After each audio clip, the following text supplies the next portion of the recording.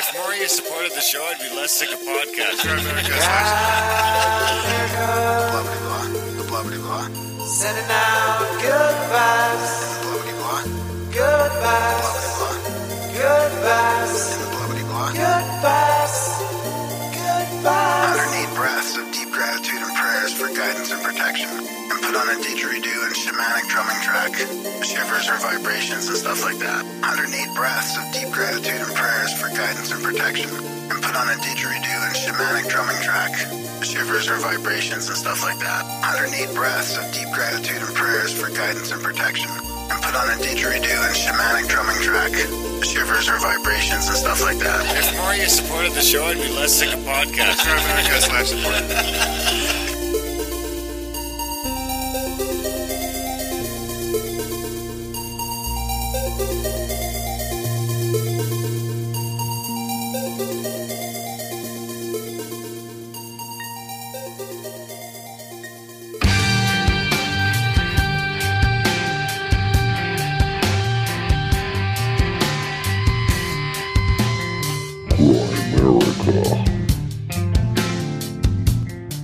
That there seemed to be no known explanation for.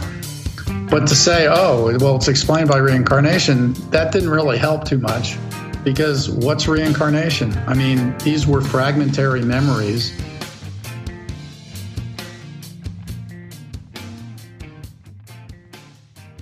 Okay, guys, welcome back to the Grimerica Show. We are going to be chatting with Mr. Tom Shroder a little bit later. A great author about some past lives, some psychedelics, all sorts of fun stuff like that. It's a fun one. This is coming out. This is a holiday app. You're welcome. So, the one and only Graham, Blown Out Chakras Dunlop. Remember that one? Oh, you wrote your notes? Yeah, that was the didgeridoo. Oh, that's right. That's you're going to blow out your chakra. Well, that's right. Someone wrote in and said it's the embouchure or something like that. What is that, the vibration? That ability to play brass instruments. Oh, yeah, I have none of that ability. That's it. No? No. You got to practice. No, I don't want to practice. No? I got too much. You're just giving up the didgeridoo. You can do it while you're driving. No, I mean, I got it here, and I'll give it to. I'll have somebody play it for me. But no one should ever play another man's didgeridoo. Oh, come on, that's not a rule. Do you know how much slobber is going to go dripping down that thing? Isn't there a way to clean it out? No, I don't know. You tell me.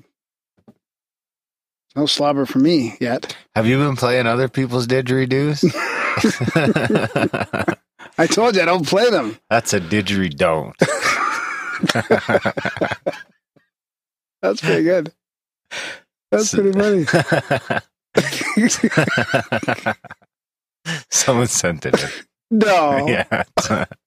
Someone tweeted in. Oh, okay. I didn't open the link, but it was like, there's a didgeridoo, and it was like didgeridoo porn. I think someone was using a didgeridoo as a didgeridildo. Oh, okay. So, that's a didgeridoo. But I wasn't planning on using it. You just walked in. That was good, yeah. It seemed unplanned, but... That's right. No. I have impeccable timing. Oh, Jesus. It's dry, but the timing is impeccable. So what do you got, buddy? Well, I've been saving up some trip reports, and this is an excellent episode to play some in. Maybe we do get into the psychedelics. This is not a real-time episode. This is like a time machine episode. Yeah. This is one of those rare instances where we're recording this intro like a month before you guys hear it. Yeah. Now, I don't know. I'm probably fishing, and Graham's probably doing something weird. I haven't read these. I'm probably trying to stay healthy.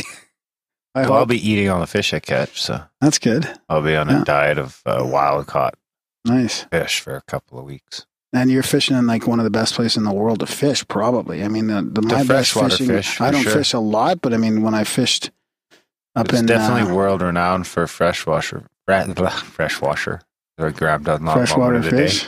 Freshwater fishing for sure. And I actually might run into Mike Bash. I might run and go bash fishing in the freshwater. I might run into, I forget his name, Rince maybe, someone from the chat. Oh, cool. Has sent a pic today for me And he's got a cabin right by Kenora on Lake Are of you the in Woods. Lake of the Woods, right? Yeah. I'm not on Lake of the Woods. I'm on Red Lake. Right. Which is attached Oh, to you're going home Gull Rock Lake, you're it's going attached to Keg Lake, Oh, it's okay. attached to all these different lakes. Okay. I mean, if you had who knows, you might even be able to get to Lake of the Woods. I'd have to look at a map. They're all sort of connected back home. Yeah. There's 10,000 or some odd lakes in Ontario. But I might meet him for lunch or something.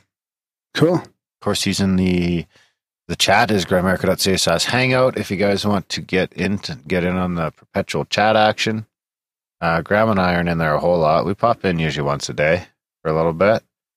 But there is definitely people in there almost all the time, 150 of them. So check that out if you're on the Google scene and you want to go chat with some like-minded people. It's like a little mini Grimerica social media network. Almost. There's some pretty hilarious conversations in there. Yeah. You And can scroll cool, too. through. Very interesting, too, Absolutely. yeah. So check that out, guys. If you're, I just mentioned that because we have a listener that's like 2 hours from my hometown. Right on. Speaking of this trip report here is from somebody in the chat. They might not be in there by the time this comes out. Grimerican Trip Report. Actually, it's from Garrett. They just sent us the didgeridoo. That Graham can't play and refuses to Didgeridoo. learn. So he says, hey guys, okay, so when I was 16, there was a drug called DXM. Yeah, I've heard about him talk about this in the chats as well. So I haven't read In these the chats? in the chat. You're like George Bush with the internet and the internets. I haven't read all these, so I don't know if they're positive or negative trip reports. I'm just telling you, this isn't like all healing stuff. I don't know, right? So No, what's been it a while. called? When I hear that's an acronym as the drug, I usually don't think there's going to be much healing going on. So okay, when I was 16 or so, there was a drug called DXM. It's common in cough syrup. So we took caps called quercetin, HBP, mostly DXM, and a little antihistamine. I don't think I've ever heard that. Looking back, I realized how stupid this was, and I don't recommend anyone trying this. It was horrible. I was the lead singer of a death metal band called Kill Devil Hill out of Yuba City, California. The guys and myself took a box each or 32 pills, then smoked some weed and had a few drinks. I'm sure our livers were pretty much maxed out. Anyways, after a nice stint outside watching the stars, we decided to go to my buddy's room, which was a garage conversion. Oh, this is all coming back to me now. Which was a garage conversion that my buddy and I set up with all the bells and whistles. It had black walls, white glow in the dark paint. We painted drips coming down from the ceiling and flames from the ground, as well as spatter on the ceiling to resemble stars, and of course black lights and a strobe, as well as all the appropriate posters. So all 5 of us walk in a single file into the room. I was in front, and it took me a while to find where the light was, and when I did, I said out loud, "There it is," and I saw it. A rat the size of a large cat had filed in with us as if he had gone to SeaWorld. That's what the kids called it when we took DXM, going to SeaWorld. SeaWorld? So I said calmly, and there's this rat, and we all turned around and walked single file out of the room. When we spent what seemed like hours throwing CDs, sticks, and whatever else we could find. The rat, which later found out was a possum, just sat in the corner of the room and hissed. At this point, we were tripping so hard we gave up and let the possum have the room, and I went out and laid in the front yard in the back seat of my buddy's car. I have no idea what my buddies did as I was laying there staring up at 2 large evergreens and watched a few crows circle. They began to grow. Crows or vultures? Crows. Waiting for you to... They began to grow. They grew to the size of large men, and their wings became bat-like, and they continued to circle as I laid there for hours. Eventually, they left, and the hallucinations began to fade. However, the medicine had lasted for 3 days. 2 of my friends and I split from the group and went to my house, and the trip continued. And he says, your digits should be in the mail. Thanks for being so awesome and open-minded. You guys provide a service like no other. Please don't stop. You have opened my mind to things I never thought possible. Thanks, Garrett. Bingo bango. Sorry for your crazy... I don't know. That was a pretty Crazy trip report. I don't think I could handle being around a possum when you're high like that. Imagine what are the reasons. Like, here's a scenario for you, right? Do you think that thing would have ever gone in if they were straight? Like, they were probably high to the point where the animal felt like safe or needed to be there or felt it could, right? Like, what are the chances of you guys? Was it really there? Did anyone go back and check? Well, yeah, it was there. Because I've had shared hallucinations before. You have? Yeah. Really? How come this has never been a trip report in Grimerica? I think it has. I don't think so. One of the times I ate acid in BC. Tell me. Oh, they're just all watching shit and tripping out on the same stuff. Then some dude started to break dance. Really? That was pretty wild, too. And then one kid started freaking out, so that was kind of a downer. Really? Yeah. That was your shared hallucination, the breakdancer? No, it was like we were talking about it because we were watching TV and people's like faces were morphing into weird ways, and we were all kind of pointing it out, and the other person had seen it too, but not very scientific. Yeah. We could have been watching the faces morph in opposite directions. Who knows? Yeah. You got another one? Yeah, this is from Pascal. He says, Wait. And now another edition of Grimerican Goodies by the people, for the people. Okay, you're going to save my favorite trip report jingle for the next one then. What's your favorite trip report jingle? Yeah, the one with, what's his name? Chemtrails one? No, it's the. Oh, yeah. Where is that one? This is from Pascal. He says, I had the wildest trip ever a few years ago. The last time I was able to trip without fear. I was a normal tripper. I've taken like 8 quarters, half ounces at one time, but this time was different. 2 of my friends came in and started fucking with me and my 2 buddies. I got anxious as hell and freaked out. I got super pissed and walked away to the house. Now in the house, I had my mind rocked like no other times, and this trip was only 2 grams. I felt like I was dying, legitimately dying. I started watching TV and the room filled with smoke, and I laid back and went for the ride. After about 2 minutes of feeling my heart beat through my chest, it stopped and I was floating. I saw little elf hats like geometrical shapes. I felt static throughout my entire body. I felt colors of neon pink, blue, green, yellow. I couldn't even remember my own name, but I was in complete tranquility. And to this day, I feel like that experience was the topper of my life. Previously, I wasn't fearsome of death, and now I see I am. And when I told my buddy, he said I was going to be picked on by the galaxy gnomes. I always wanted to send this trip report in, but never got the time. I might do it voicemail. Nobody does voicemail. We will pay $8 a month. Should I just cancel the voicemail? It's like $100 a year, and that's real dollars, not Canadian dollars. That's US, right? No, there's some people in the chats that talking about in the chats. There's rumors in the chats about using the voicemails. Yeah.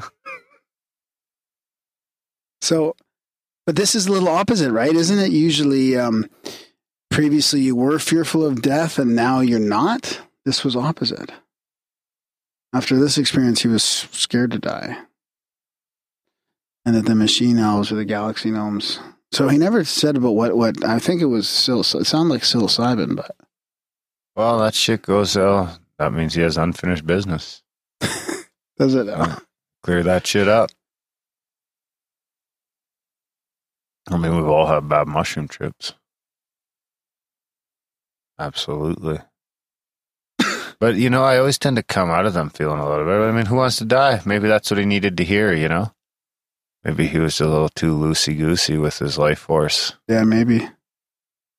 Did I ever read the one, I can't find it. Did I ever read the one about the guys going up into the bedroom and his girlfriend was there or whatever, and they had this super crazy, like, synchronistic trip, and it was really dark, but he died a few years after and all that. Was that the snake one?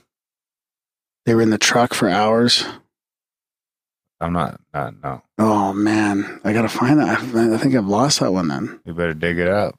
They were in the truck for what? No, I think I did read it. They were in the truck, which they thought was like 50 minutes and 5 hours had gone by. I don't remember. You don't remember? Okay, I'll try and dig that up. Okay, so this one's from Terrence. Psychedelics are catalysts of consciousness. There's a ditch. I don't think so. No, it's not a didge. No, it's not. Oh, that was electronic. You'd know the difference, eh? So this Even is on the business end of a didgeridoo more than once. this is from France. Cheers from France. This is from Callum. He says, Cheers from France. Shouldn't it be bonjour? Salut. Hello. Dear You know Al- who taught me how to speak French? A little creepy little pineapple. Oh, yeah? Yeah, did you guys have ananas? No. Tell it français. We had Bonjour, hello, No. salut. No. No? We had Mrs. De Laurentiis. Well, we had teachers too, but then we had this just the video they pop in because we probably had a lazy French teacher. Well, no, that was in public school still, so you didn't have a French teacher. It was just one teacher. I guess that No, we had a French teacher in public school. we didn't. Yeah. But it was just, we were the fiesta. We had a fiesta section in the back of the class. It was bad. A fiesta? Yeah. That's Spanish. I know. Maybe that's why we called it fiesta section. I don't It's know. not a party? Yeah. You sure it wasn't siesta for napping? No, it was like it was a party section in the back. A party section in the back. Grade 8. Sounds wild. It's bad because I came from Quebec as a kid and I should have known French. I should have learned it. I mean, I did know it as I was young, but I just be handy nowadays. resisted when I was a teenager. Okay, before I lose my Ryan, voice. that's his name. Ryan. You ready? Dear occupants of the igloo. Something's going on. What's going on? My voice. Been listening to you for over a year now. Found you while looking for badass Randall Carlson after hearing him on JRE. The podcast is great. Listen to every episode at least a few times. And although I don't agree with all the guests, it's gems like Carlson and U2's Ramblin' that more than make up for it. Darren playing the Graham is All in Believer Chemtrail song is always a thumbs up for me too. Sorry, Graham. Graham is an all-in believer in chemtrails. Thought it was time. See, people must just assume that's scripted. When you can hit it that quick. And I'm not an all-in believer. That's a funny thing. Partial. I'm on the fence. I think it's happening, but not all over the place. Anyways, let's not go there. No kidding. Thought it was time I wrote in and contributed something, so here we go. Last year for me was the year of the mushroom. I'd always wanted to try mushrooms, but put it off as a teenager as I heard horror stories of people mutilating themselves, which looking back, all sounds like bullshit and propaganda in some way. I'm now 26 and have been into conspiracies of all kinds for about a decade. I've kind of tapered off for the past 5 years and focused pretty much on lost civilization and consciousness areas rather than UFOs and 9/11 stuff, as I went too deep down that hole when I was younger. So for quite a long time, I had known about the connection between various psychedelics and ancient cultures, and this prompted me to finally make the effort. From about April 2016, I started taking mushrooms about once a week for a few weeks. Truffles as well, I could no longer stomach them. I started as 1 dried gram and absolutely loved it. I bumped up to 0.5 gram each week until I was consistently doing 5 dried grams.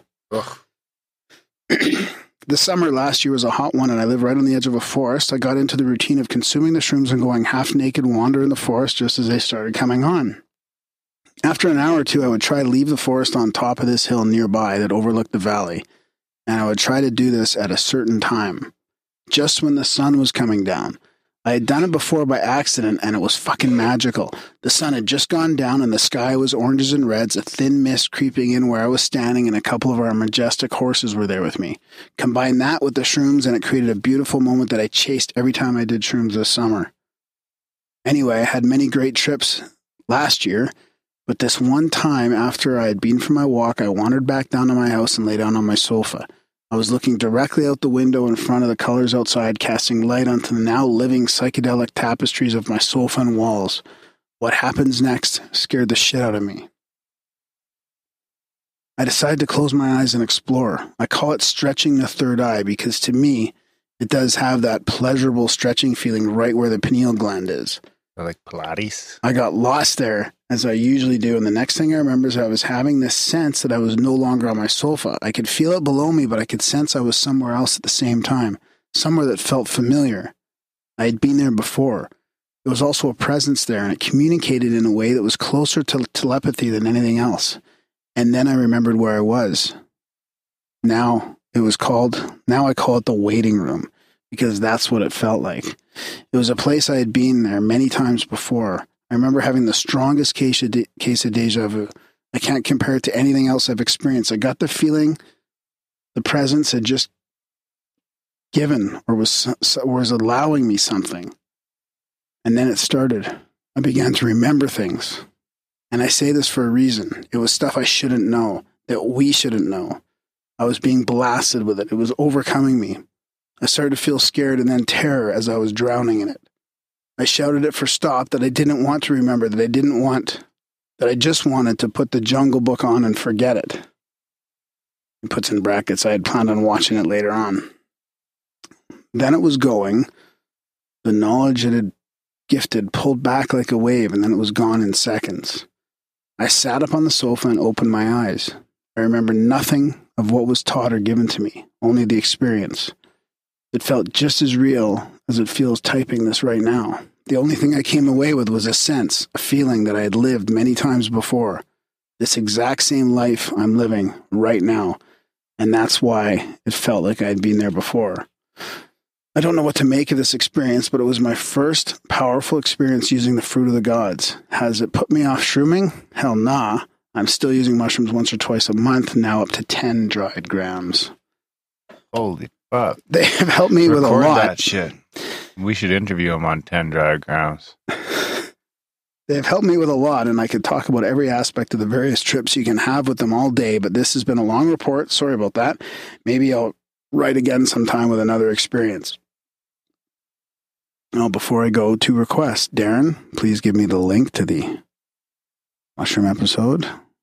And second, at some point, you guys have talked about Ancient Civilization series on YouTube, 6 parts, I think. One of the episodes was about high machining on stones. I watched them all last year, but can't find it anywhere. Any chance you remember what it was called or how to find it? Ancient Aliens. No, I don't think that's what he's talking about. The first season Ancient Aliens is really cool. No, he says it's about Ancient Civilization series on YouTube, 6 parts. I don't know. I don't remember what that is. The Ancient Aliens is 6 parts, the first season, and they're like 2 hours long, and it's all the crazy stonework, and I'm sure that's it. You're talking about the first season of Ancient Aliens? Yeah. Huh. The first and second seasons were pretty legit. I'm not saying it's aliens, but it was all interesting things, and then they went like off the rails. Yeah. Well, you got to run out of stuff eventually.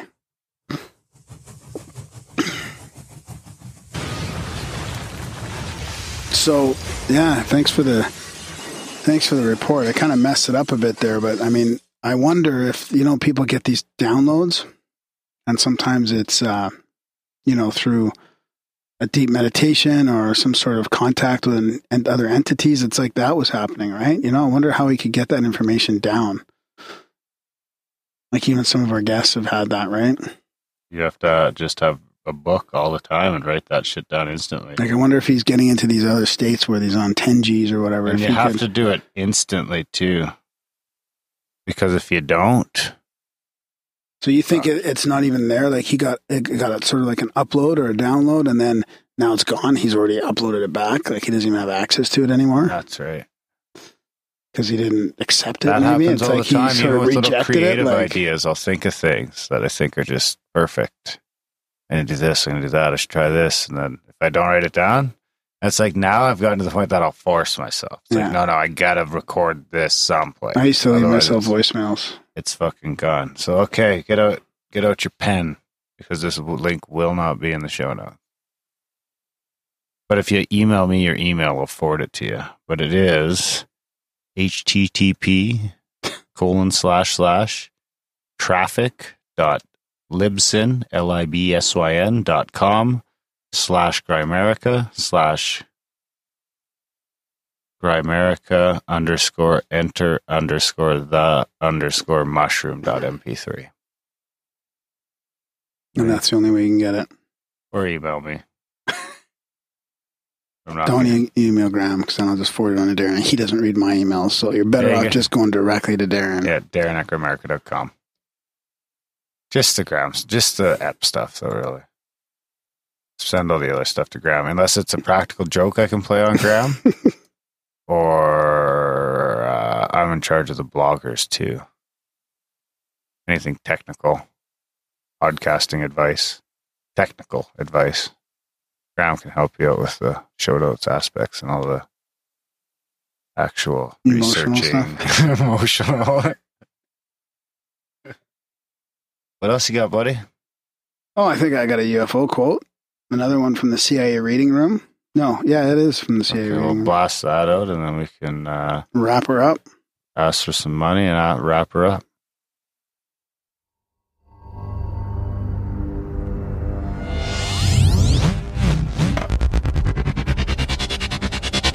We kept saying, what is that? What is that? And it wasn't until after the events happened and it disappeared to the south in the darkness that we went inside. We stayed outside for a couple seconds, then we went inside. And she sat on the couch, and I went to the bar, and I sit on a stool, and I took my glasses off, and we stared at each other for 5, 10, 15 minutes, who knows? And I got up, and I wanted to go back outside, and as I grabbed the door, I looked my wife right in the eye, and I said, we just saw our first UFO. And she looked at me back, and she goes, I know. All right. Thanks, buddy. This is an office memorandum from the United States government. It's to the Assistant Director of Scientific Intelligence, dated 4th of April, 1958, from the Chief Applied Science Division, SI. Again, I got to warn you, it's hard to read these things. The subject is comments on letters dealing with unidentified flying objects. References letter to the Director of CIA from Leon Davidson, dated 11th March 1958, and letter to the Director of CIA from Donald E. Kehoe, Director of National Investigations Committee on Aerial Phenomena. Number 1, as a result of the action taken by the IAC on December 4th, 1952, a Scientific Intelligence Advisory Panel was convened in January 1953. The panel consisted of the following scientists. I'm just going to read the last names. Robertson, Alvarez, Berkner, Godsmith, Thornton, Page. What was that? And Thornton, Page. No, and Page. The panel concerned itself with the evaluation of any possible threat to national security by unidentified flying objects. The panel issued a report dated 17th, 1953, and this report was classified secret. The letters from Leon Davidson and Donald Kehoe to the DCI concerned themselves primarily with Edward J. Ruppelt's book on unidentified flying objects. At the time that the scientific panel met, Ruppelt was a captain in the Air Force and attended the panel meetings. His book, however, is concerned with the identification of unidentified flying objects. Ruppelt's statements regarding the mission of the panel are in error. Ed has led the reader to believe the panel's mission was to identify the flying objects and to make recommendations on methods to further identify such objects. This is the basis for the apparent contradictions which arose during the Mike Wallace television interview. This also the basis for Mr. Kehoe's misgivings. In late 57, in late October 57, Major James F. Byron requested a declassified version of the panel report. This office contacted each member of the panel and agreed upon. Declassified version was written and sent to the Assistant Chief of Staff, Intelligence Department of the Air Force on 20th of December 1957. It was a decision of all the panel members and the CIA that while no member of the panel objected to the use of his name in connection with the declassified version, they decided that no connection of the panel members with CIA be disclosed. Does it say CIA? Uh-huh. Pros say CIA, not the CIA. Oh. Yeah. Eh? Yeah. It's a no agendaism. Yeah. Good one. I'll put a link to that in the show notes. Bingo bango. Hey guys, check out grimerica.ca /support if you so see fit. If you can find it in your heart, find it in your wallet. There's a bunch of different options there on how you can keep the show value for value model. You know, if you feel like we're giving you some value with our show, if you can throw some monetary or some non-monetary support back our way, whether that be a monthly subscription, a one-time donation, buying some swag in the store, grimerica.ca/swag, sending your synchros, your stories, your trip reports to Graham at grimerica.com. You can be reviewing the show, grimerica.ca/iTunes, or any place else you so see fit. You can be sharing the show either with your friends or on social media or wherever you see fit.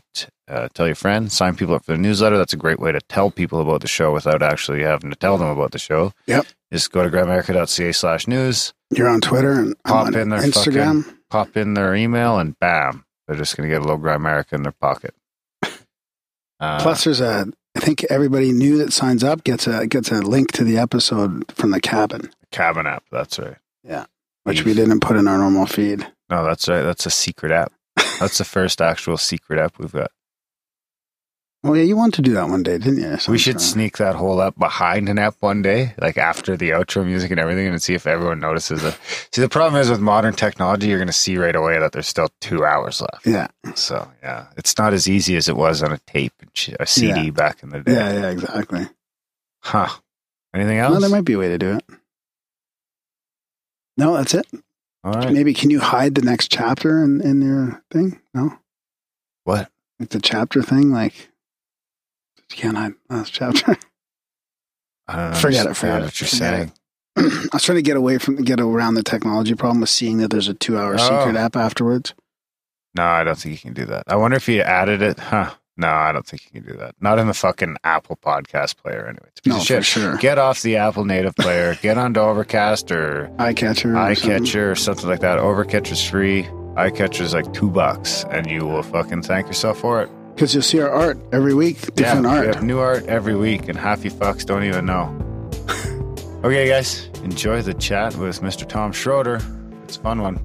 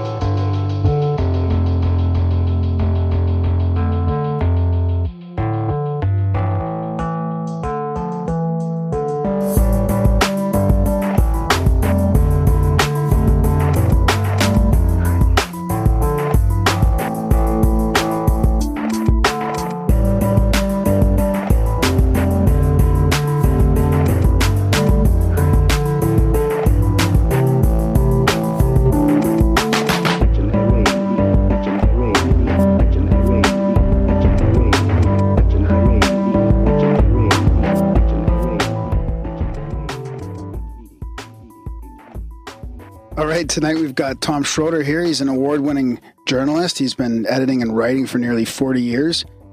He's got a new book coming out, The Most Famous Writer Who Ever Lived. We'll probably get into that, but definitely Darren and I want to talk to him about a couple of his previous works. One is The Acid Test, LSD, Ecstasy, and the Power to Heal, and then an older book called Old Souls, Compelling Evidence from Children Who Remember Past Lives. And he's also been an independent editor and an editor to Washington Post magazine. Lots of good stuff. I'm not going to get into the whole bio here. I'd be here for like a half hour. So also too boring. So. No, it's good stuff, man. It's really good to have you here. Thanks for coming on the show, Tom.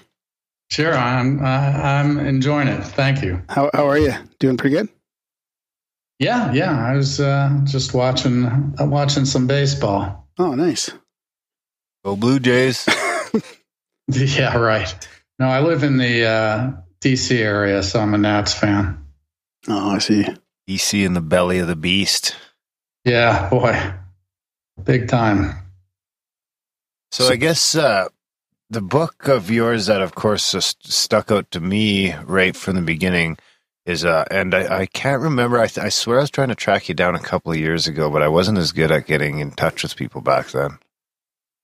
Is the past lives one, which is, and the reason is because I've got my oldest daughter, when she doesn't do it as much now, but when she was, on the 2 to 3 range, when she had kind of first really learned to articulate herself, she was constantly, talking about, when she used to be my grandma, way back in a couple lifetimes, or she was my mom at one time, she was my grandma at one time, I think we were brother and sister at one time, and then I was kind of reading some stuff on soul entanglement at the time, on how these kind of, these souls, the one look on it is that these souls kind of, reincarnate in different social structures and things like that, so, Yeah, it seems to be a hard subject to find people to talk about these days. Yeah. Well, had you seen Old Souls at that point? No, I hadn't. No, I found that when I started looking for more information on it. Well, because if you've read it now, that's exactly the pattern that these cases follow. And just to give you a little background, and just to catch your listeners up on what Old Souls was about, is that I discovered that the former head of the psychiatry at the University of Virginia was a man named Ian Stevenson. Oh, yeah. I've heard about his work. And in the 60s, he became intrigued when he read widely, and not just in psychiatry, but he noticed that he was interested in sort of paranormal type phenomenon, and he was reading, and he realized that around the world there were reports of cases where children, very small children, began to talk about things that sounded like a previous life. And he wrote an essay saying that it would be interesting for a qualified scientist to sort of investigate these cases and to sort of try to determine if there was any evidence that that these people really had previous lives. And so the Society for Psychical Research sort of contacted him and said, "We think that's a great idea. Why don't you do it?" And, here he was, the head of the, Department of Psychiatry at a major university. So, but he decided he was going to do it. And he ended up spending 30 years chasing down thousands of these cases around the world. And in some of them, he actually found evidence that these small children gave details about the lives of people who appeared to be complete strangers to them, who had died before they were born.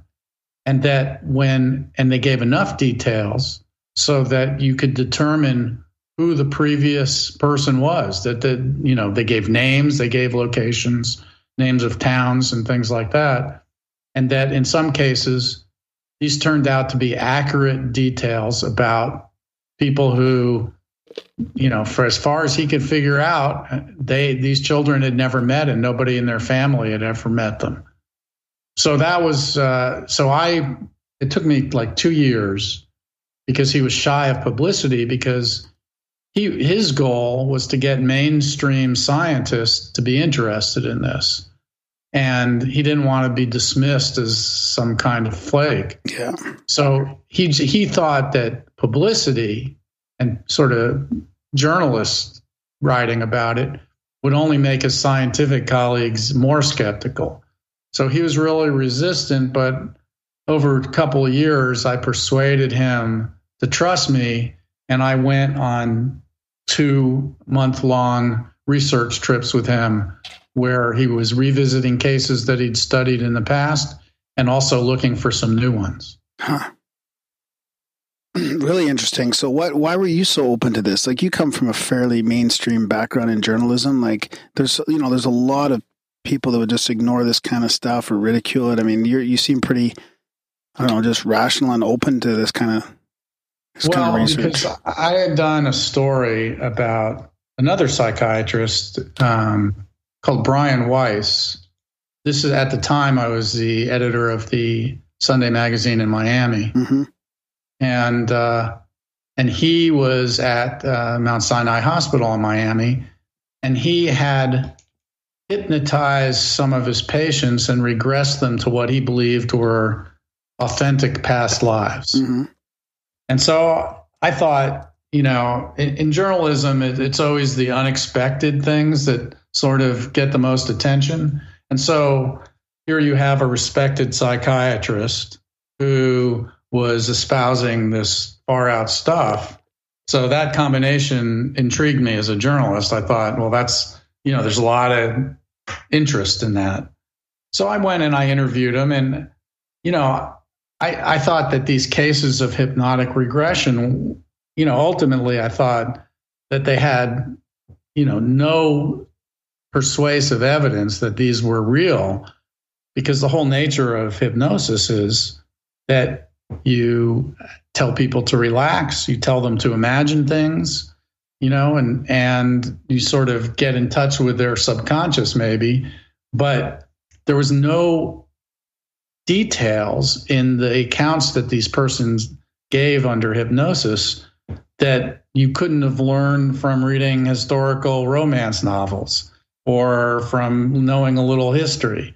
In other words, there wasn't anything that anybody couldn't have known. And these were adults he was regressing to. So they had a lifetime of experience. So there was nothing very convincing about them. I did a past life hypnotic regression too. Mm-hmm.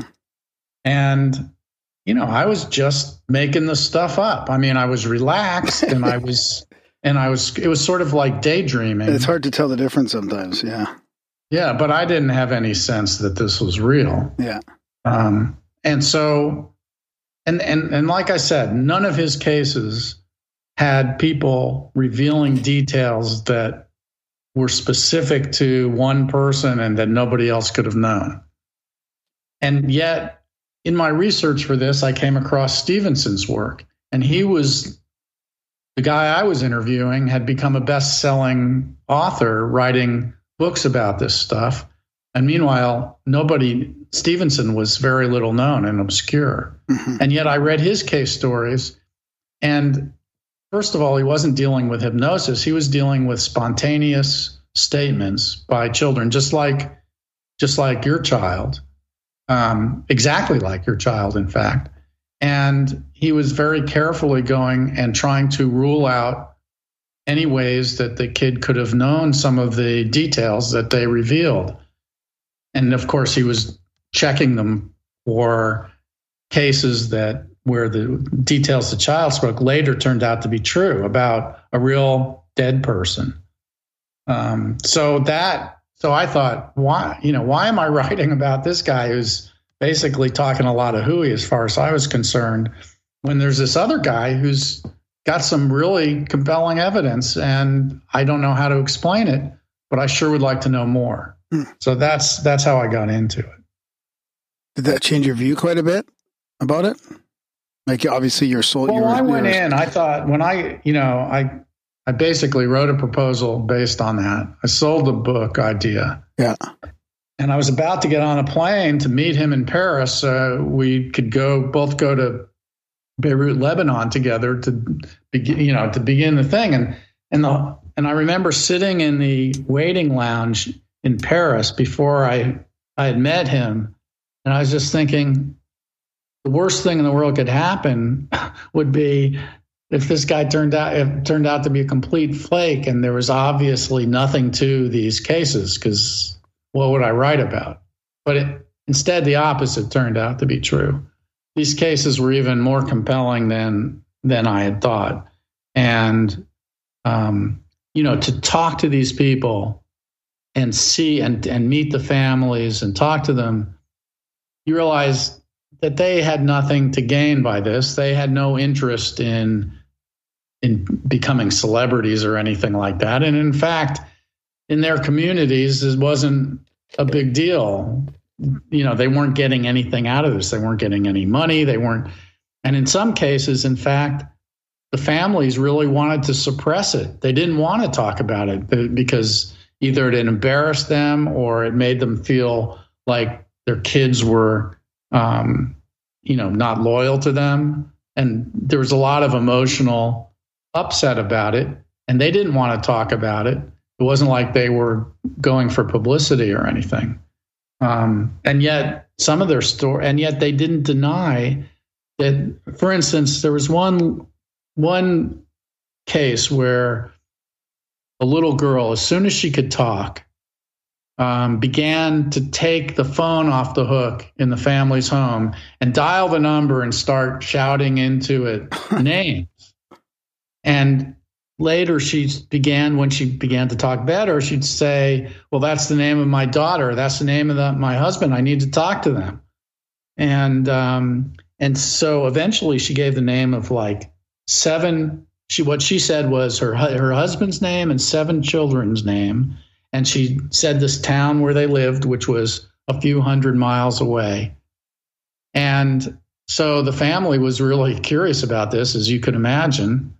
And so they met somebody from that town that she had been talking about. And they started telling this person all the names their daughter had been giving. And this person said, oh, my God, there really is a family with all those names. And the mother of the family died in heart surgery just before your daughter was born. Wow. Like a few months before your daughter was born. So that got back to the family of the, Stevenson called it the previous personality. That's the name of, the dead person who matched up to this. And her daughters paid a surprise visit to the house. And the daughters told me that when they walked in, the little girl instantly called them by name and said, the first thing she said was, did your parents give you the jewelry that I wanted you to have? And this sealed it for them, because they knew, and nobody else outside the family knew, that when their mother was dying, she told her uncles that, her brothers rather, that she wanted these girls, her daughters, to have certain specific jewelry of hers. Wow. So they, and then since they were a wealthier family than the little girl's family, their family was afraid that the little girl was going to try to get money from them by claiming to be the dead wife of this man. And so they wanted to suppress the whole thing. Plus they did business with people who would have not liked the idea of reincarnation. Yeah. So they really actively tried to suppress it. So when we went to talk to them, they didn't want to talk, but the daughters finally came out and said, I can't deny that what this little girl said was true. And she knew things only our mother could have known. I was actually wondering, does it tend to be that it's lineal like that in most cases, or does it jump around? Do you have cases what do you where mean by lineal? Well, that one kind of worked out that it was, the birth was kind of right the next step. Is there more cases where it was, say a few hundred years ago, or any historical cases? That's the really interesting thing, is that the children who he could determine who they were talking about, sometimes kids, like in your case, the child would say something general, and either it was in the same family or maybe it was about somebody they never could identify. So they didn't know who that person was the child was talking about. But in all the cases where you could determine who the child was talking about, they were people who had died in the recent past, in the previous generation. I wonder how, if it fades and things. It opens up so many different cans of worms. Does it fade over time? Can you only remember the last one? That was the other thing, was in almost all these cases, the child was sometimes even obsessed with the memories that they were having from the time they could talk. And usually it began to fade around 6 or 7 years old. About the time that children start to socialize more, that was really when it started to fade, when they were getting out of the house. And eventually they would forget about these things altogether and stop talking about them at all. But in cases where enough information was given so that a connection could be made to the previous personality's families, sometimes the previous families accepted the child's claims and developed lifelong relationships with them. Wow. And actually sort of acted almost like a second family. Yeah. That's crazy. You wonder if there's any blood there somehow. When you hear these, I can't remember what You mean blood relation? Yeah. Like I can't remember where I was reading it, but it was that idea that there's these, that it's always, whether it's a group of 50 or 100, and it's like pre-planned in the afterlife. They're all planning it out, and then you just don't get to remember it. It's like a ride. Well, it's like there were many cases where people remembered the lives of, or talked about what seemed like the lives of their relatives, like a grandparent or something, or even like an uncle or an aunt, or those situations. But those, in terms of sort of proving that this was real and not some kind of fantasy on the child's part, that was problematic, because when a child gave information about a grandparent, there were lots of sources of information they could have gotten that from, sort of like photo albums. Their parents might not have remembered talking about details of the grandparent's life, but they could have. Yeah. But who could say that they never mentioned it? Yeah. So yes, there were a lot of those cases, but he tended not to spend as much time on those for that reason. And he was more interested in cases where children were talking about people who the family had obviously had no contact with and no knowledge of. Yeah. It's so interesting. Only because that was more compelling, not because those other family cases weren't possibly exactly the same, but just because you couldn't rule out that the child was saying this stuff because they had heard it or seen it somewhere in their family's albums. Did it pretty much sell you on reincarnation doing your research? Well, but what I realized, what I came to believe was that this wasn't the result of fraud or delusion, and that some of these things that there seemed to be no known explanation for. But to say, it's explained by reincarnation, that didn't really help too much, because what's reincarnation? These were fragmentary memories. There was a lot of stuff that these kids didn't remember or didn't know. And how exactly, and there's also, when you're talking about science, you want to have a theory for how things work based on the evidence, okay? So what's the theory? How would these memories pass from a dead person to a child who was born after that person died? And nobody had, and there's no evidence for any mechanism by which this could happen. Well, they're all out there for sure. There's also the idea that maybe it's non-locality consciousness, and it's just sort of out there in the ether. Right, exactly. It's kind of like radio waves that somehow they tuned into for a reason. So I, to me, ultimately, where I came down was it to me a really brilliant demonstration that we know far less about how the world works than we pretend we do, or than we think we do. And that this was, to me, a huge indication that there's, that Shakespeare quote is, there's more in heaven and earth than is dreamed of in our philosophy, from Hamlet. Well, that's the quote I started the book with. And it really underlined for me that, and I think if you look at the state of modern science, physics, and cosmology, what you get is stuff that is far weirder than reincarnation that the physicists are talking about, like multiple universes and the whole quantum reality is, something that doesn't fit into our common sense view of the world either. Like that electrons are really neither here nor there, but they're this kind of potential position everywhere, and it only takes a real position when you measure it.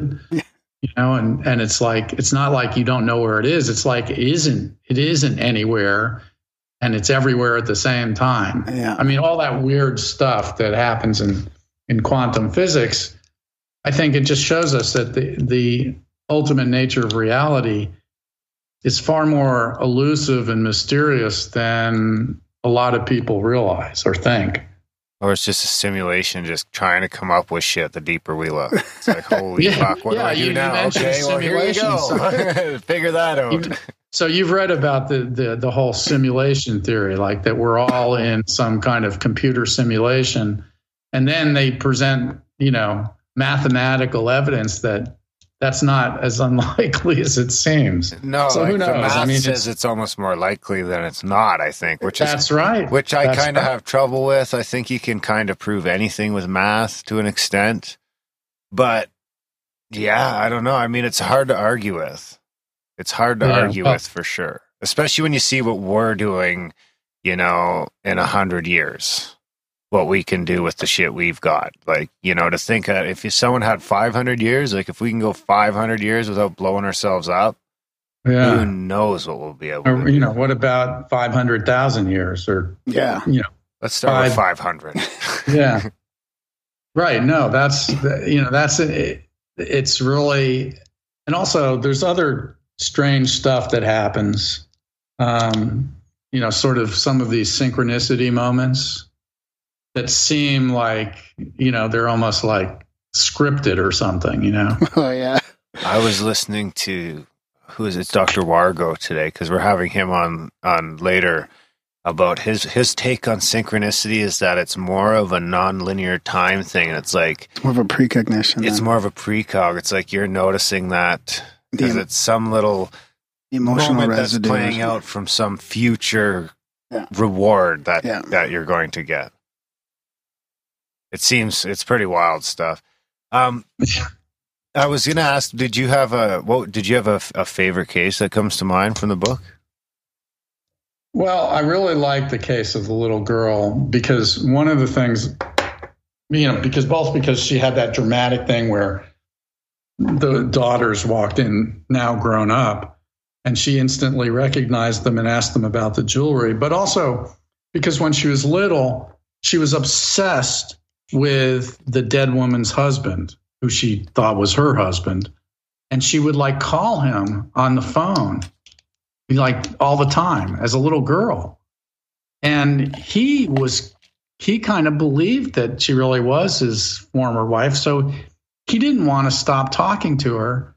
But then eventually he did. And when we went to visit them years later, he said, I asked him why he stopped talking to her, if she stopped calling, and said, I had to tell her to stop because not because I didn't want to talk to her, but for her sake, because he felt that she was sort of clinging to that past life memory and it was preventing her from having a normal childhood and from growing up and falling in love with somebody else.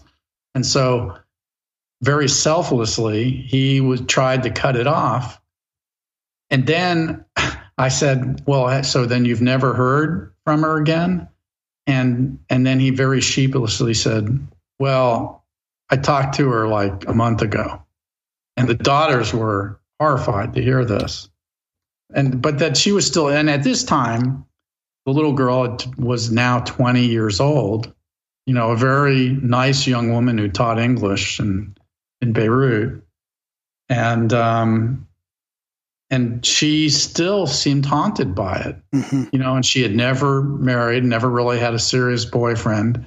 And I asked her, well, does this have to do with your attachment to the previous life? And she just, sort of shook her head. Yes. She really choked up.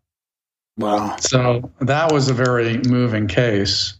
And, there were a lot of other interesting cases. I mean, in one case in India, in a farming village, there was a young woman who sort of fell into a trance and they thought she was dead.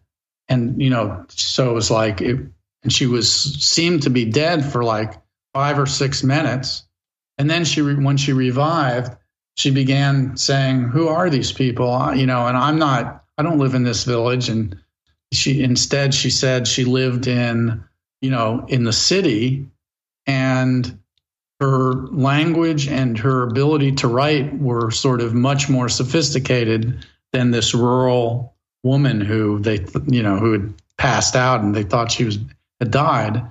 And so she began telling the story about how that she had lived in the city and that who her father was, and that she had married into this family, and the in-laws hated her and they ended up like hitting her in the head with a brick. And it turned out that there really was a case of a woman who had gone to live with her new in-laws and who had wound up dead after being hit in the head with a brick. Wow. And so the father of the dead woman came to the village, had heard about this, and he came to the village, and she recognized him and all that other kind of stuff, where she said stuff that only his daughter could have known, according to him anyway. So that was a really cool case, because it wasn't even about, a child. It was about a woman who sort of woke up in the middle of her life and started talking about somebody else's life. Wow. So that was just very cool.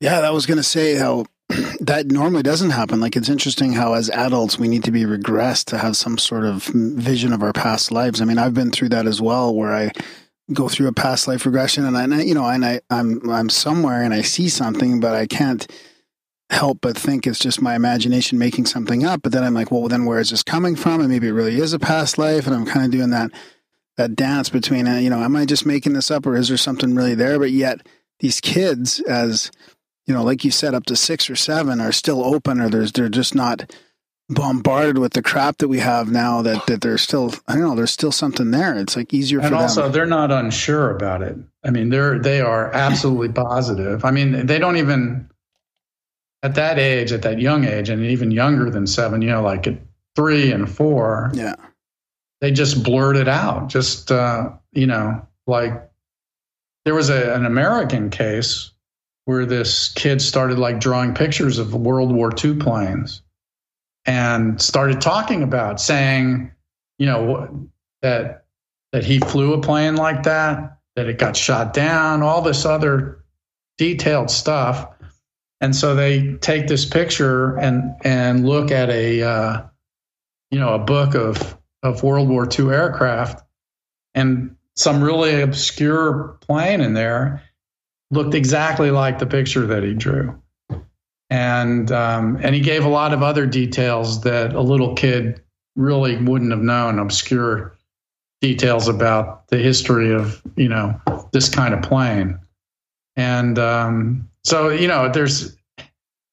it's really, people who want to dismiss this, if you take a careful look at these cases, it's extremely hard to dismiss it. It's like they seem to be tuning into something. Yeah, and yet it's ignored by the mainstream. You've got all these other theories out there that we're talking about that, whether it's like some of the quantum stuff or like multi-universe theories, which are still just theories, even dark energy and dark matter, yet you talk about the stuff where there actually is some evidence to look at that at least deserves some more investigation or some acknowledgement. Yeah, I would think so. I think one of the hard things is it's sort of hard to think of what the next step in this research is, because you can keep accumulating these cases. There are plenty around, but there's always some doubt about, sometimes the details aren't absolutely perfect. They're close or something, but they're not right on, or sometimes there's some extra details that are just flat out wrong. And then what do you do with those? Yeah. And how do you go further? Well, one thing that they did was they do psychological tests, they do intelligence testing, they do testing to see if there's any mental illness in kids who are doing that. And the answer is no, that the kids are completely normal. Sometimes they're slightly more intelligent than the average kid. But, who knows if that's just a small sample size or whatever. Yeah. But it's very difficult to think, how do you take this research to the next step? And the real thing that's missing is, as I said, any idea for what, the mechanism is by which these things could be transferred from one individual to another. And, if it has to do with the fact that we're all like in a computer simulation or something, we're nowhere near sort of nailing that down. So, what's the next step? Where do you go from there? Yeah, that's a good point. It is a tough one. I guess you just throw it in that, there probably is something going on in the afterlife bucket. In that ignore bucket for a bit. Darren, how old was your daughter when she stopped doing that? Like 5 or 6 or something? She stopped about a year ago. And she's smarter than she should be. How old is she now? She's 5. Oh, okay. Oh, she's only 5. Did she ever say any names or anything? No, she never said any names. So what were the statements that she made? It was always her being, I'd be doing something, whether it be reading her story or rubbing her back or doing something with her, teaching her something, and she'd be like, "Oh yeah, I remember teaching you how to do this when I was your grandma," and it was just like, huh. Then, what do you say to that? You just sort of take it in passing. Oh, well, you know who she was talking about then, though.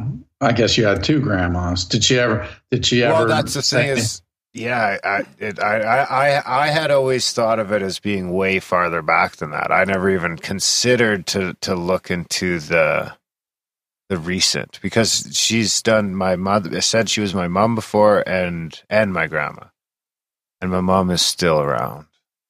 But I mean, I'm not ruling out that both happened for sure. And yeah, well, see, that's the sort of thing, though. You're hitting on it. You're hitting on exactly the sort of thing that comes up is that, okay, your mom's still alive, so that's obviously wrong, right? And then you think, well, maybe, grandma, mama, maybe it just felt the same. But who knows? I mean, that stuff gets weird.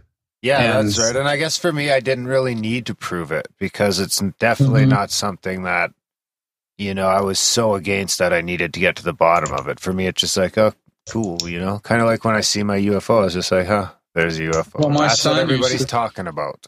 When my son was little, he used to say, when I was a daddy, and I dealt with it like a grammar problem, No, it's like when you're going to be a daddy. He goes, no, when I was a daddy. And I just didn't really explore that. I guess that's how it was for me too. But I knew it was weird at the time. I didn't look at it as a grammatical. I took it as like a past sort of thing. But to me, it wasn't, it wasn't like a game changer. It was just like, huh. Yeah. Right. I heard about that. Yeah. Yeah, and you can imagine, though, if he had started giving specific names and then I would have been probably pretty floored. I would have been like, so I would have grabbed a pen.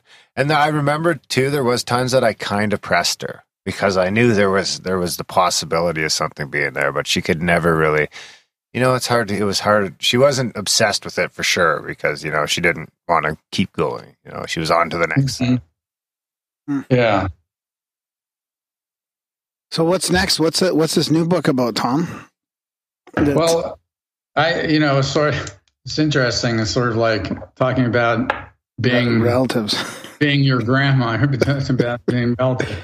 My grandfather was a writer too, and he was named McKinley Cantor, and in 1956 he won a Pulitzer Prize for literature for the novel Andersonville, which was about a Civil War prison camp where thousands of Union soldiers died on terrible conditions. Wow.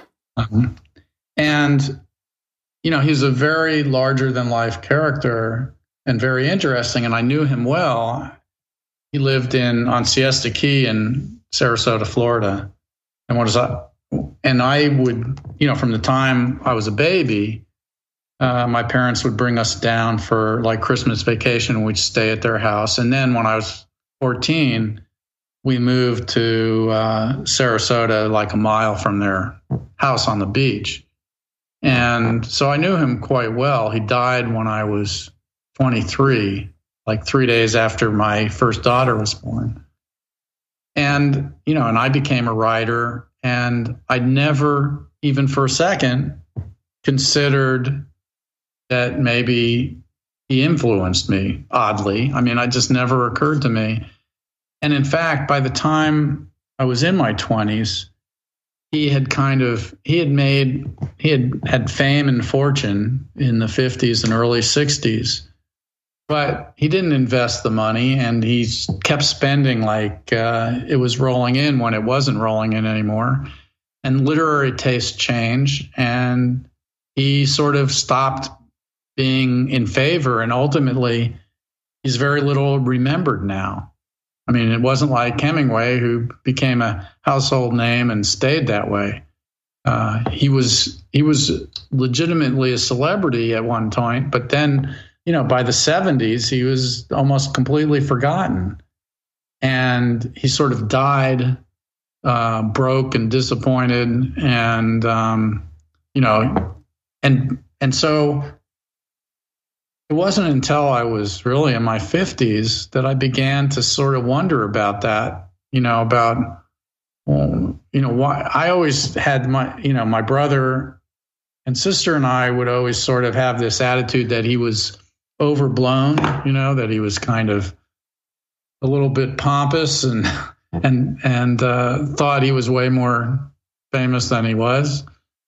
And so we didn't really take him seriously, even though he had accomplished this amazing thing. But then when I got in my 50s, I started thinking about him more and more. And just as really, it was just when my mother died that I began really having questions about him and realizing that there was nobody alive on the planet who could answer those questions anymore. Uh-huh.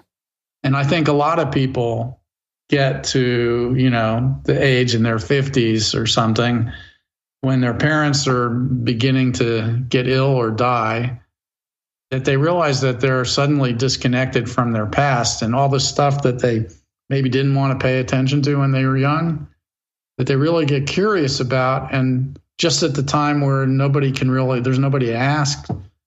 But then I remembered something, that when my grandfather used to write, he and my grandmother would go on these great trips to Europe and stuff, and they'd write these fabulous letters to me. But we always joked that he wasn't really writing the letters to us. He was writing it to the Library of Congress, because after he won the Pulitzer, the Library of Congress said they wanted to collect all his letters and papers. And so he was constantly sending stuff off to the Library of Congress. And I hadn't thought about that in 30 years. And I realized that, I live in the DC area, as I said, and the Library of Congress is just at the end of the metro line that I live on. So how ironic, I thought, that just as I was thinking there was no source of understanding, I realized that he'd left all his papers to the Library of Congress, and in fact, there turned out to be 50,000 documents in storage in the library. So I spent basically a year or 18 months going through all this stuff and sort of following the leads where they led. And it sort of, at the end, I had this unbelievable sort of novel-like story about my grandfather's amazing life and sort of how it affected me. So that was called, I called it the most famous writer who ever lived, because my mom always used to tell us that when she and my uncle were little, that my grandfather had them convinced that he was the most famous writer who ever lived. And, that the theme of sort of attaining, wanting fame and success and being able to attain it and then have it all sort of wash away and to sort of die broke and bitter, that was really interesting to me, because, it's something we all like strive for. And in the end, what is it worth? So I found out all sorts of amazing and surprising things about him that I didn't know. Wow, that's super interesting. I wonder, did you ever hear of anything from your daughter? Like, your daughter was born 3 days after he passed away. It's interesting. We're just talking about all the past life stuff. No, she never. I almost thought that's where you were going. Did she become a writer? She's a great writer. Well, and not only that, but his mother, my great-grandmother, was the first woman newspaper editor in Iowa history. And my mother wrote a novel. And now my daughter is a really talented writer as well. So, Wow. the genetics of it is kind of interesting. Yeah. What was the thing that surprised you most out of all the stuff that you read? Like, realizing there's a whole other side to his life that you may not have known. One thing that surprised me was, I had always thought that he and my grandmother, who married when they were in their early 20s, had like the sort of storybook romance up until the end anyway.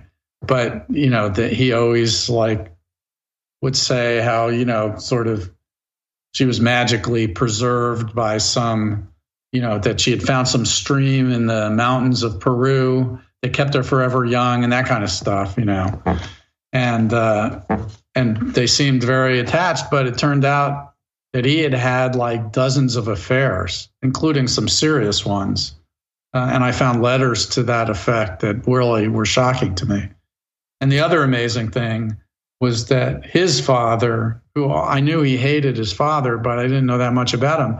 But his father turned out to be this amazing con man who actually ended up spending some time in Sing Sing, but was, part of the corrupt political regimes in Chicago and Montreal, and had and I found a 1934 article in the New Yorker describing this charismatic guy who had a pyramid scheme going, and that was my great grandfather. No way! Holy shit! Yeah. Pyramid schemes back in the day were probably easy. Well, people were very credulous, and he could get in trouble, multiple times, and then go somewhere else, and there wasn't like the internet. That's right. So he would start all over and do the same sort of crap all over again. And he kept popping up in all these famous scandals. Just like old man Rockefeller. Yeah. So that was kind of amazing.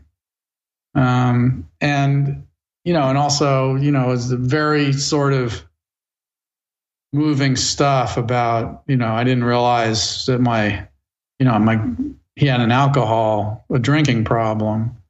But then I found all these letters he wrote about how, he didn't feel like he could write when he wasn't drinking. Yeah. So that was really very sad. Yeah. It's funny how, the great writers and the movie stars and the rock stars and the musicians and the really creative people always seem to have those vices. Well, that's what he felt like, that he couldn't, that if he didn't have that to look forward to at the end of a day, sort of ripping his guts out at the typewriter, he just couldn't keep the creative juices flowing. But he ended up flat on his back, at in somebody's yard in the middle of Iowa, and had to call my uncle to come pick him up because he had the delirium tremens, so it didn't end in a very good place. And he ended up dying of congestive heart failure, which is a result of long-term alcoholism. Yeah. And then, when did that book come out? That came out in October. And then in between, you have the book on psychedelics. How did you fall into that one? Oh, well, basically, I had some psychedelic experiences when I was in college, and they really impressed me as being non-trivial. That I really felt like I had some insights at that point that basically I used my whole life, and that sort of helped me sort of be a better person. And so I was always aware of that. And then, this is a weird story, because when I was in college, I was the editor of the college newspaper, and I was home for spring break in Sarasota when I was like 21 years old. And there was like an article in the local paper about this hippie who was building this fabulous house in the woods by himself. And so I decided, hey, that might be, and he was my age. So I decided, hey, that might be an interesting story, you know, for my college paper. So I went out and found this guy, and he was a really interesting guy, and he had all these wild philosophical things to say. And so then, you know, so I wrote the story. You know, he had a pet wolf that was, you know, out on a chain in the yard while he was building this house.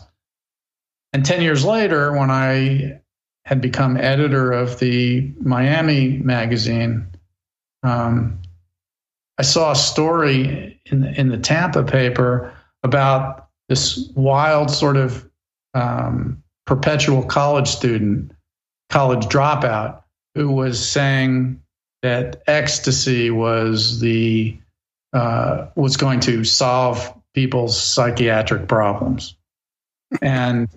And so I sent a reporter to do a story on this guy, you know, called him a Tim Leary for the 80s. And then 15 years after that, I was the editor of the Washington Post magazine. And, I'm leaving out the most important part. This guy was the same guy who was building that house that I had interviewed back when I was in college. I recognized the name. And so then 15 years after that, when I was at the Washington Post, the New York Times ran a story about how Harvard was doing the first study of psychedelic therapy used to treat people for psychiatric problems, in this case, depression for people with terminal cancer. And the institute, and there was a nonprofit institute behind it, funding it. And the head of that institute, the same guy. So that I said, okay, that's it. I'm doing and that combined with my sense that this really was a valuable thing, potentially, said, now I'm going to write this book. I'm going to write this myself. And I wrote a magazine article about it. And then when they started treating combat veterans who had gotten PTSD in Iraq and Afghanistan, I thought this really ought to be a book. And our listeners will know who that is. Excuse me? I think our listeners will know who that is, too, that guy. Rick Doblin? Yeah. Absolutely. Yeah. We've had Brad Burge on the show a couple of times. Oh, yeah. Have you? Yeah. So anyway, I met Rick when I was 21 years old just because I happened to be in the same town, and I heard that he was building this weird house in the woods. With a pet wolf. And then I kept running into him. And when I called him after I heard about the Harvard study, not only did he remember me, but he had said just that day he had shown both those stories to his board of directors as a kind of indication about how far he'd come in his image, in improving his image from, you know, those days to now when he was doing a study with Harvard. I'd call that a synchronicity, really. Yeah, well, it sure felt like it to me. Or a future reward. And he was doing a study with a psychiatrist in Charleston, South Carolina. That was where he was testing the use of MDMA, which is ecstasy. Yeah. In therapy with women who mostly had PTSD as a result of rape or sexual abuse. And over the years, that grew to include combat veterans. Yeah. And so I sort of found one of those people who had been treated, one of the combat veterans who had this horrific experience in Iraq and had PTSD that the VA couldn't do anything to help. And he was on the brink of committing suicide when he found out about that they were doing these studies in Charleston, and he lived like just in a town just north of Charleston. So he got into the study, and it basically cured him. So I have 3 characters in the book that I focus on. I tried to write it kind of like a movie, where, you see the guy in Iraq, and then you also see Rick as a wild kid in New College in Sarasota doing acid every day. And then you see the psychiatrist, Michael Mithofer, his name is, also in college, sort of having an experience with LSD that scared him but intrigued him. And then you kind of follow each of these from their beginnings through until they all connect together in these trials that basically save the combat veterans' life. Wow. So there's also a darker side to that, the history of the MDMA trials, because, there's a lot of good research going on and good news, just like there is with psychedelics and addiction treatment and stuff like that nowadays. Like there's a lot of positives to it, but unfortunately there was a stumble along the way with part of the trials. When they went to some sort of scientific panel, there was the wrong drug was used or something. And you want to talk, because that was like, that just shows amazing. Because it took them. A lot of this book is about how difficult it became to do any research at all. Because what I didn't realize was that ever since LSD was discovered in 1947 accidentally, and Sandoz, the laboratory that Albert Hofmann worked for, sent LSD out to labs and to universities around the world and said, this is a amazingly powerful drug with novel effects. We want you guys to experiment with it and see what it's good for. Oh, yeah, good. Yeah, we're going to hear about this. Yeah. Well, very quickly, a lot of people figured out, hey, this is a sort of transformative drug. It can, and they started using it in conjunction with therapy with people with major psychiatric illnesses, and it had tremendous benefit, and it was having huge success. And I think, between like 1950 and the mid 60s, like somebody did a survey of 40,000 patients that had been given this treatment and determined that it had a hugely better success rate than any other form of psychotherapy. And not only that, but that given under controlled conditions with medical supervision, that it was, considering how powerful its effects were, it was remarkably safe. So that was the state in the mid-60s where psychiatry was being revolutionized by these psychedelic drugs. And everybody just thought that the sky was the limit and how useful they were going to be. But at the same time, the CIA was like secretly investigating it, for use as everything from an interrogation drug to a drug that they could give to their agents so that if they got caught, they could take the drug and be useless in interrogations, or maybe even, to put it in the water supply so that an enemy army would be completely disoriented. Anyway, they all sorts of wild stuff that they were thinking of using it for. And so they had things like we're running a whorehouse in San Francisco. And when the Johns came in, they would dose them unsuspectingly with LSD just to see what effect it had when somebody just sort of slipped it in their drink. Doing really irresponsible, horrible stuff that had some really bad consequences. But as a result of that, they were, sort of loosely spreading LSD around and in these studies that they were doing. And so there were a lot of people who sort of got a hold of it. And, it's a very unforgettable experience. So it's got out. The CIA kind of single-handedly created a black market of this drug, and it just caught on, and people started synthesizing it, and you get the whole phenomenon of the acid tests, which the book is named after, in California with Ken Kesey and the Merry Pranksters, and the Grateful Dead playing at these giant parties where everybody was taking LSD. And it started, being taken all over college campuses. And basically it scared the shit out of the establishment.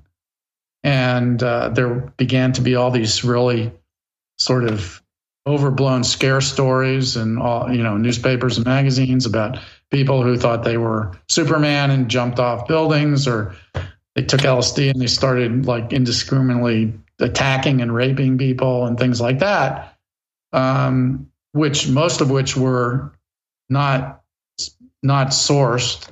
Most of it was hysterical. Most of it was not true. And so they, made it they put it on the Schedule I and made it a highly illegal drug, which of course did very little to shut down the illicit use of the drug, but it completely shut down the scientific studies, all research. Yeah.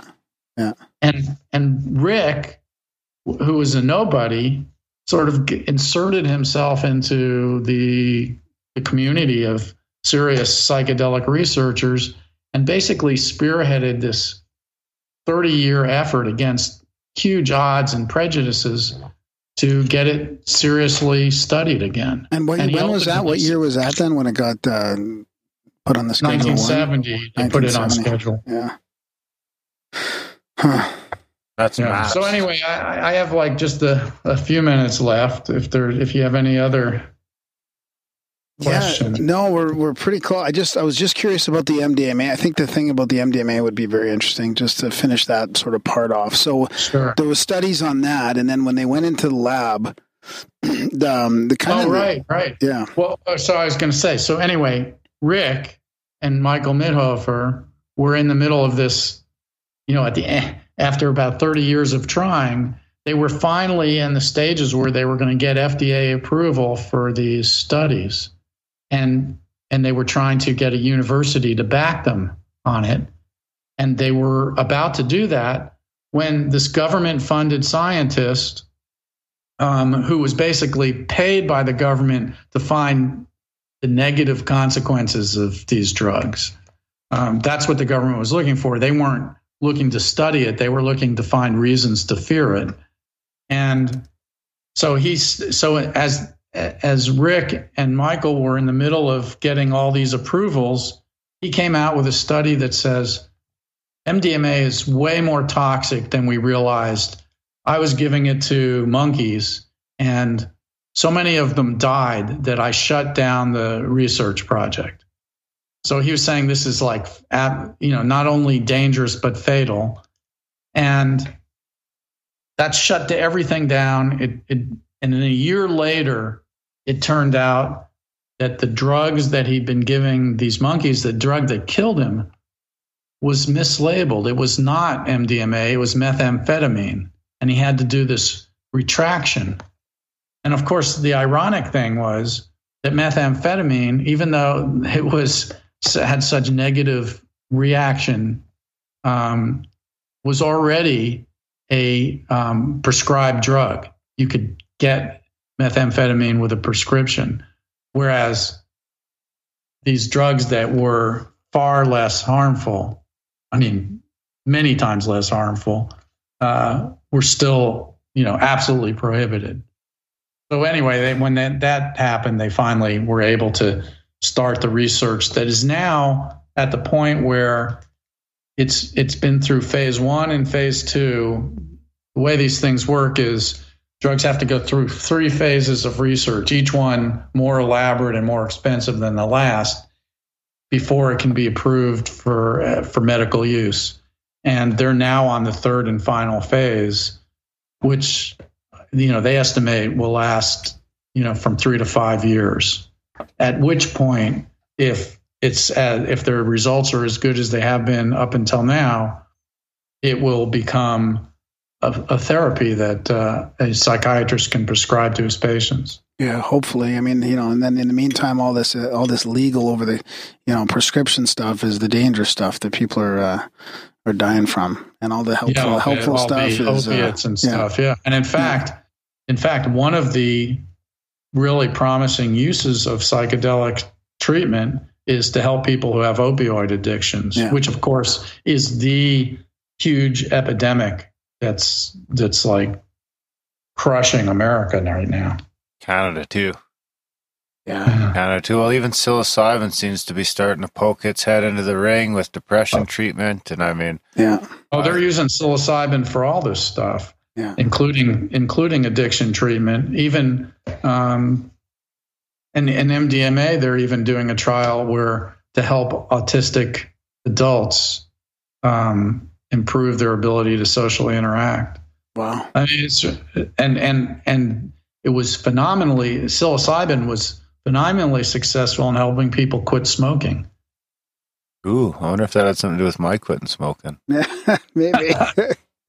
Yeah, good. I mean, a lot of people who sort of have a positive psilocybin experience, sometimes they just feel like their attitude about how they treat their body just changes on a dime. Yeah.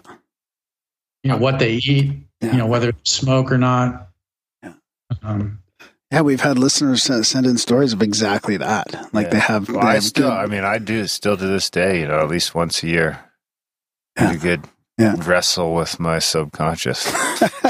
Right. Well, and ultimately there are a lot of people who say, well, why should we have to wait until we have a psychiatric illness, mental illness, before we get to experience this? Because it's useful for people in their everyday life. Maintenance. Yeah. So, I as I said, I had some sort of insights that I used almost every day for the past 40 years. I agree 100%. Before we let you go, real quick, where can our listeners go to get more Tom Shroder? Oh, well, I have a website, tomshroder.com, and with that sort of has all my books listed. And, you also might be interested. I just Ghost wrote a book that just came out. That's what I meant to ask you about. Yeah. Called The Operator. Yeah. And it's I wrote it for the guy who killed Osama bin Laden, the SEAL Team 6 member who put 3 bullets in Osama's head. And it's all about his like 14-year career as a Navy SEAL and the 400 combat missions that he went on before he did bin Laden mission. So that's pretty exciting because it was like the first week out, it was like number 4 on the New York Times bestseller nonfiction hardcover list. So that was fun. And it was really interesting to write that. And if I say so myself, it's a pretty quick read. I'll have to check that out. Is that the one that passed away now? Do you mean the Navy? The SEAL? No. He's very much alive. Didn't a couple of them end up dying? Not in that raid, no. But SEALs in recent times, there have been a few Navy SEALs who've been killed in action. Yeah, that's been in the news over the past year. Did he mention why they threw him overboard, or? Well, I mean, the body was in pretty bad shape after they were done with it. But I think that they didn't want to make it a rallying point for terrorists.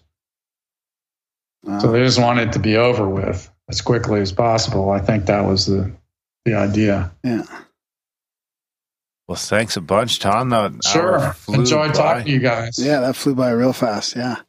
All right. Yeah. Take care. Okay. Take care, buddy. Bye. Bye.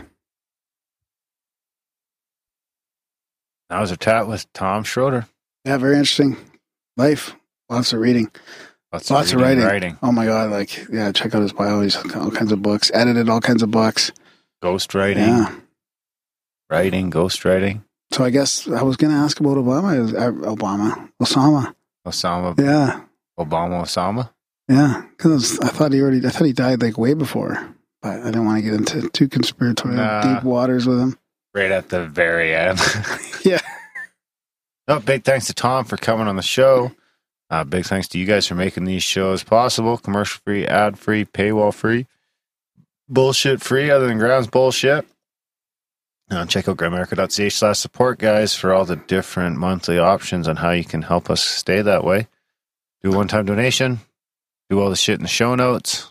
Yeah, you can check out the tags, too. They if you're not getting a good enough description of the show in the show notes, the tags kind of give you an idea. Well, they do. They give you an idea of what we talk about in here. So do the show notes.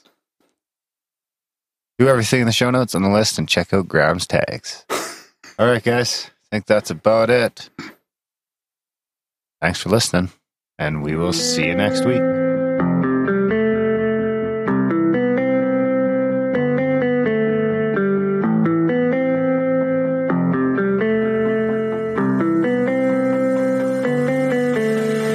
Psychic spies from China try to steal your mind's elation, and little girls from Sweden dream of silver screen quotation. And if you want these kind of dreams, it's Californication. It's the edge of the world in all of Western civilization. The sun may rise in the east, at least it's settled in a final location. It's understood that Hollywood sells Californication. They are surgeon very well to break the spell of aging. The leather skin is this your chin, or is that why you're waging? Firstborn unicorn, hardcore softcore.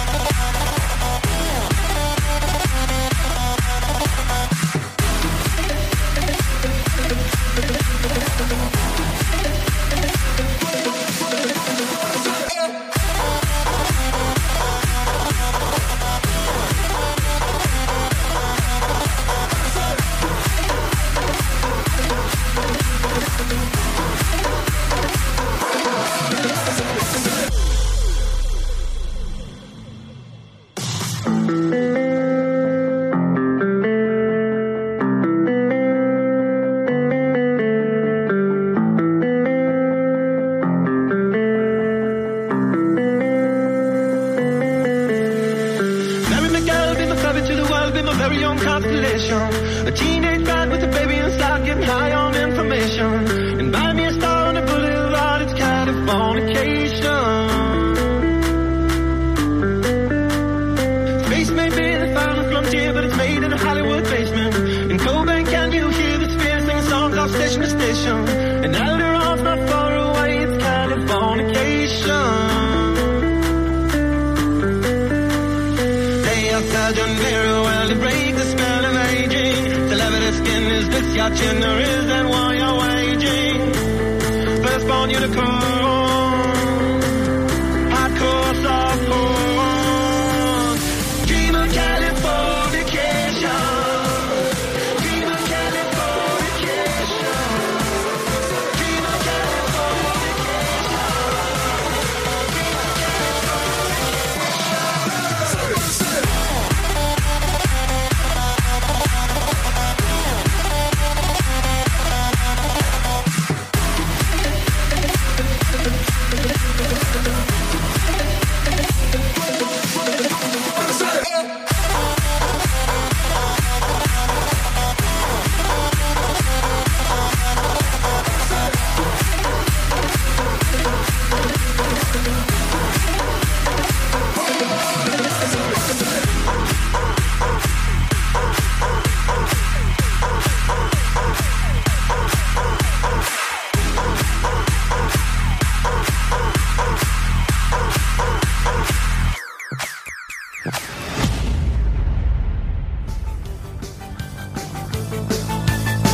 conspiracies and high paranoia. Here comes another show for ya. They're the kings of Grimerica. They're the kings of Grimerica. Everybody listen to Darren and Graham.